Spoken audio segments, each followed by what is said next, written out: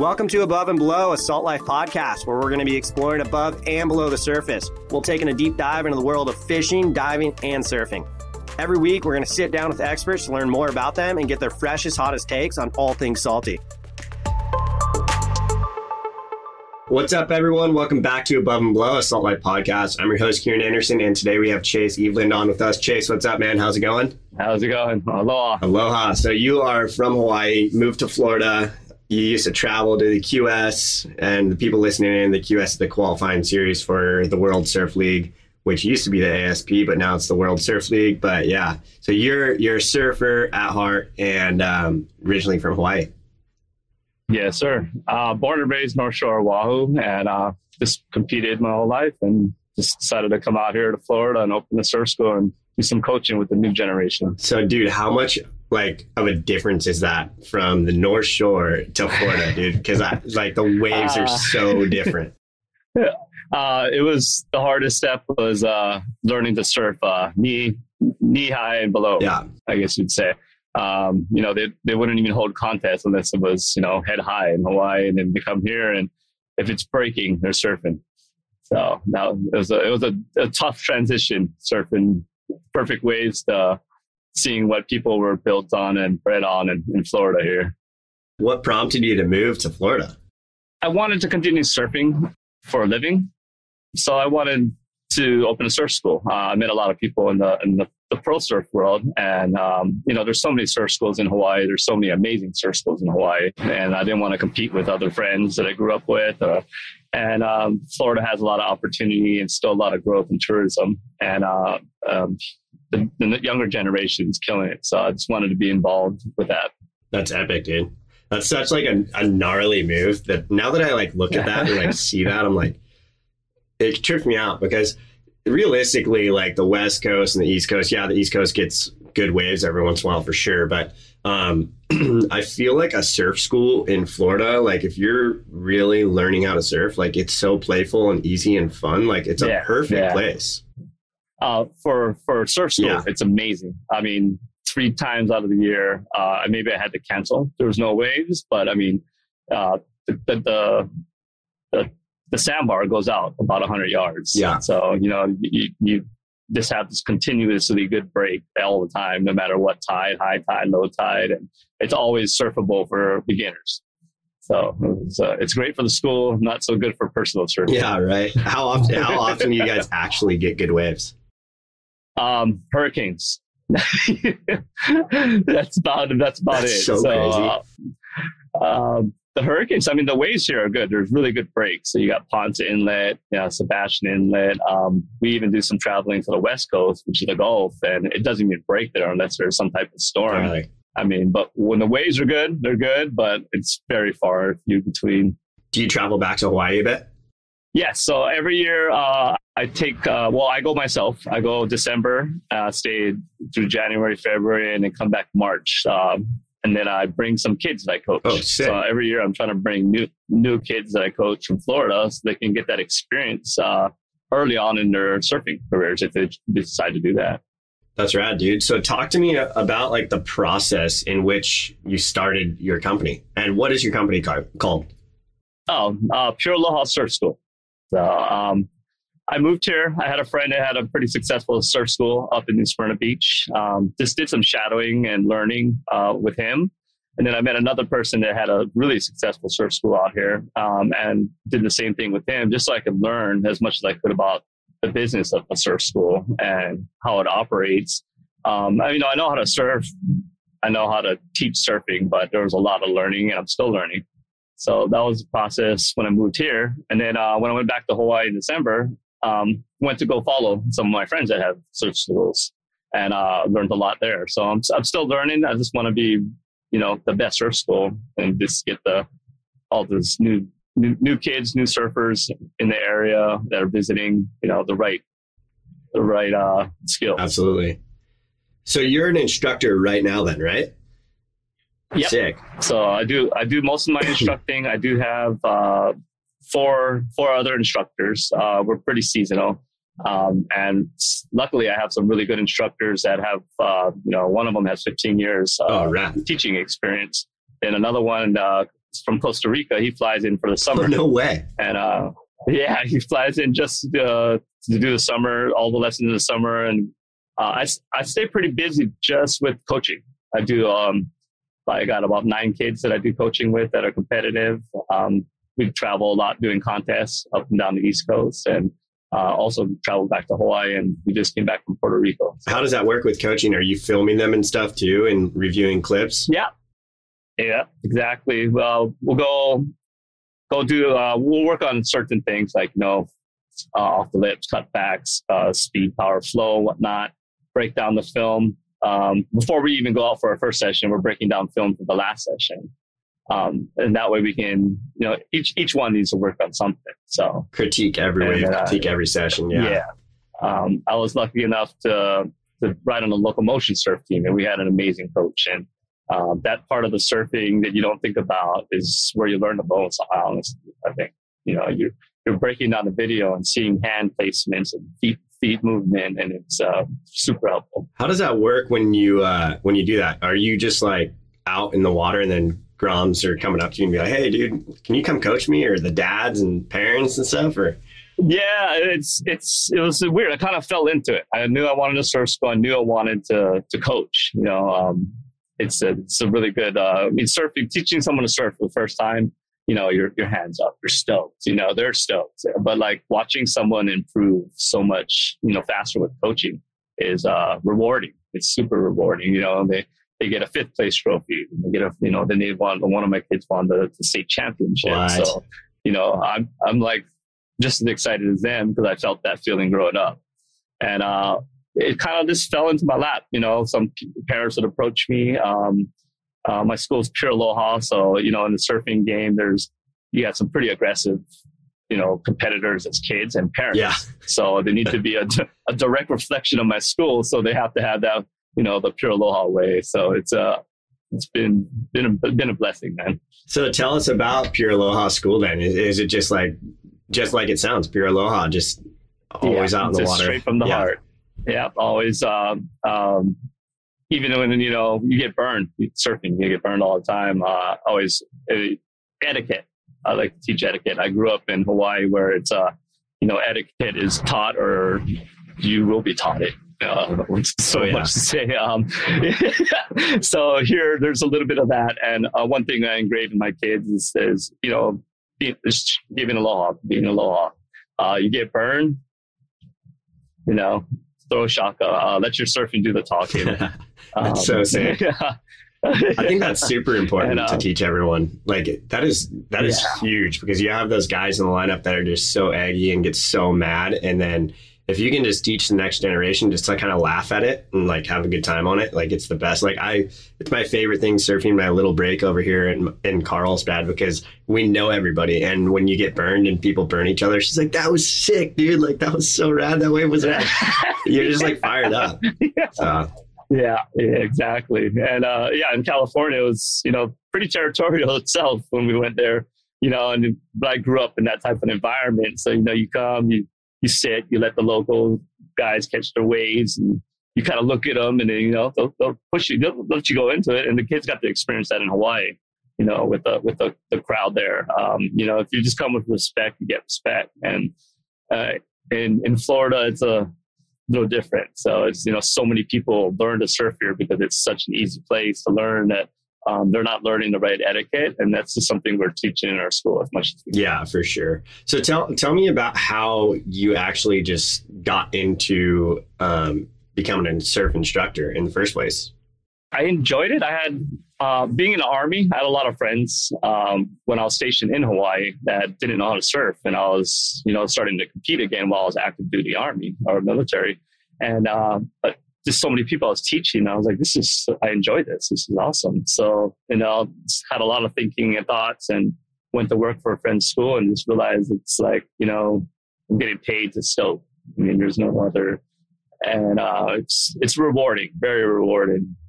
Let me ask you this. When you started doing surf lessons and like helping everybody out, would you say that it improved your own surfing? Yes, I learned, definitely learned a lot of skills that I didn't know how to present in myself. I didn't know there was 50 different ways to pop up. until I started doing instructing. Everybody learns different. We've had people that have a guy, Timmy, no hearing, never thought he would surf. And we said, let me brainstorm with my team. And we found out a way, one pushing, one giving signals, and one just in the middle to help out. Sick. Now the kid's surfing on his own. And it's no way. It's so rad. So we've had just a lot of that type of experience. And then it's just amazing, man. It's pretty cool. It's like everything. I feel like when you are working and you have a career like that you really enjoy, you learn stuff and learn different ways to like teach people and stuff. What kind of stuff have you learned over the years of teaching people that now you look back and you're like, oh, I never used to do that before, but now I do it now? For me, teaching more intermediate surfers or the competitive surfers was hand placement. Back in the 90s, we didn't really break down too much video. It was VHS or Hi8. And, it was a long process to rewind and then fast forward. And nowadays it's so easy. You can have, film on top of each other. So you can compare yourself to, a surfer of your style and the hand movements. Like just, we didn't have that growing up. So now I'm learning myself now, like, oh man, if I would have been doing my hand movements for airs or grabs, that's where I learned the most of all I'm teaching is posture, pumping to get speed, because you don't get to see yourself. So nowadays it's a lot more advanced. Yeah, and it's so true about like technology nowadays. It's such a huge tool for you, dude. Like you get to go back, have these groms or whoever you're teaching or coaching, and you look at this stuff and you're like, this is where you were and this is where you are. All right, now let's better where you are. And like you look at that and it's so crazy. Perfect. You can perfect moves. We have a wave pool we use here. Not the best wave pool, but it's a consistently same wave, and you can really tweak and fine tune all your moves. So we go rent the wave pool with our students. And before we go there, we're like, we're working on whatever we're working on for each student, but like just having that option available, especially in flat Florida waves. It's not flat, but it's barely surfable. So like having that available, just, a 30-minute drive is insane. And I've never had that growing up. So it was like, whoa, you can really, really, tweak your airs, get them down. You got the same wave 10 times. You're going to master. Dude, a that's move. So sick. So yeah, the wave pools are crazy. It's crazy technology because you can it's like a skate park, the way I think of it, because it's like it's repetition. It's the same thing over and over, but like you said, you can tweak everything in different directions and make it so pristine and so good. Does your clientele like going there to the wave pool? They definitely love going there. It gets pricey, so we try to do fundraising for ourselves. And then just they have events there too. So you can, just go there and, pay like an entry to go. But yeah, now that the swells are starting to come, we got our first like hurricane-ish. So we can actually surf now here. What are some things that you wish you knew when you first started coaching that you have now implanted in your brain? Oh, definitely nutrition. Exercising. We did a little bit, but like nowadays, these top guys got nutritionists. They got their own personal trainers. Yoga. I wish I would have done yoga early on. Now that I'm 40, yoga is so helpful with this everything, mindset, body, stretching. And I definitely didn't have any of that growing up. I had a surf coach for the team. But that wasn't really instilled in the surfing back then. It's a pretty, nowadays it's a legitimized sport, it's Olympics and these guys have multiple trainers for certain things. So I wish I would have had that growing up for sure. Super interesting question for you in regards to like teaching the kids and stuff, especially at the intermediate and advanced level. Is there any times that you go back to like just teaching them the basics and saying, let's just restart? Yep. If they get into like they kind of plateau or whatnot, or I can see they're getting frustrated and not picking up something. And that happens because we don't have the waves to really work on it. I'll get them on a skateboard, on a surfing skate, like at the loose wheels in the front. Just because you need to produce that same movement to produce speed on a wave, And that's about as basic as I bring it down to, because that's how we have to generate speed on our waves here. So they need to relearn that or just refocus that energy to that. And we do that a lot. Maybe like every other week, we'll jump on the boards, we'll go to the park, especially if the waves are flat. And we'll do movements like that. And then we'll use yoga movements, or nowadays, oh gosh, I can't remember what it's called. The surf dojos use it. It's, movements with yoga, with surfing, acrobatics into it. And that's where we break it down really back to the basics. Dude, how much different is your quiver now that you live in Florida? Like, are you riding like all epoxy? I wish I could just flip this around right now, everything's flat, every board. I mean, there's barely any kick on that thing. So flat, yeah. I definitely never rode epoxies in Hawaii. You don't really need that extra float. You want that the flex on your boards in Hawaii. And here all my boards are epoxy. Foam, resin, just to produce a little bit more float. All my boards are a little wider, flatter, thicker. What advice would you give like the next generation that's coming up, or what advice do you give them when they're coming? Not just Grums, but like everybody. I mean, you told me there was a linebacker that came and did a lesson. Like, there's so many people that cruise over there. Yeah, anybody. That's why there's so many different ways to learn to surf. About like the pop up. You could be 6'8" at 260, straight linebacker, that was the guy, and just in shape, but surfing is just a whole different animal. I don't care how beast you are in a field, the guy was like, this is tough. And like, anybody can do it. You just have to find the right, instructor or school. And there's, the patience, and learning to teach different people. Some people might be short, and the shorter people actually have an easier time. It's usually the tall people that are, you have to climb up so high. And yeah. So, and actually giving people lessons or teaching them to surf with, disabilities of whatnot. Anybody can do it. You just got to be really open-minded and trust your instructors. Really, they'll get you up there, and then you'll be stoked. Dude, I want to cruise out to Florida so bad. I got to come meet you and we got to surf together, dude. I miss Florida so much, and I want to come check out your school and stuff, dude. It sounds insane. You have social media, right? You have Instagram and stuff? Yeah, so Pure Aloha Surf underscores between and in Pure Aloha Surf Schools and Rentals on Facebook. And then we have a YouTube channel, Pure Aloha Surf. And, that's where we give out advice for coaching. We have obviously our videos to get you to come learn to surf with us, because I want everybody to come to us, because I think like we love what we do. So, come through our school, but there's other amazing schools around the area, but those are our platforms, and check it out. We have a bunch of, tips and tricks, and the YouTube channel has, if you already surfed or you're getting into surfing, how to pop up on land before you even come surfing. So there's a lot of cool information on all those platforms. So, can people hit you up for lessons and stuff, or how does that work when you're signing up for lessons? Yeah, you can book through our Instagram at Pure Aloha Surf. You can book through our Facebook, Pure Aloha Surf. Most of our traffic comes through our website and TripAdvisor. All those different types of platforms. But mostly our website.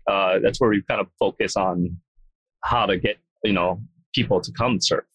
We have a bunch of videos on there, like, the experience through our school, from booking to your land lesson to, your second lesson where you're like riding down the face of the wave. And then that's where pretty much everything's at. Yeah. It's and then we just give them videos, of the other lessons. Because the experience, some people come here in Florida and they do Orlando, they do Universal, Disney, and the beach is part of that little trifecta that everybody does when they come here. And so many times we're like, this was the best part of our trip, and it's like you spent all this time and money at these massive parks, and like for us, we're just like, yeah, it's so sick. That's another part of our job that's like pretty stoked, man. It's a cool experience for us.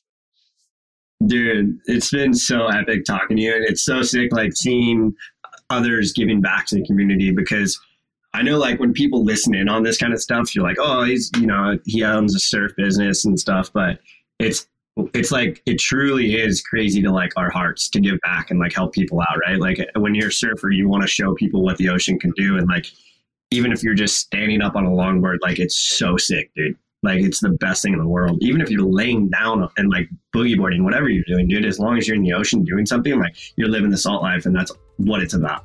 Dude, thank you so much for coming on. Right on, Kieran. Thank you, man. Thank you for having me. Yeah, dude, no worries. We'll catch you soon. Thanks everybody for listening in, and we'll catch you next time. All right, aloha. Thanks for listening in to Above and Below, a Salt Life podcast. Make sure to follow us on Instagram at Real Salt Life. If you've enjoyed this episode, rate and review us on Apple or Spotify or wherever you listen to your podcast to help spread the word. And remember, stay salty.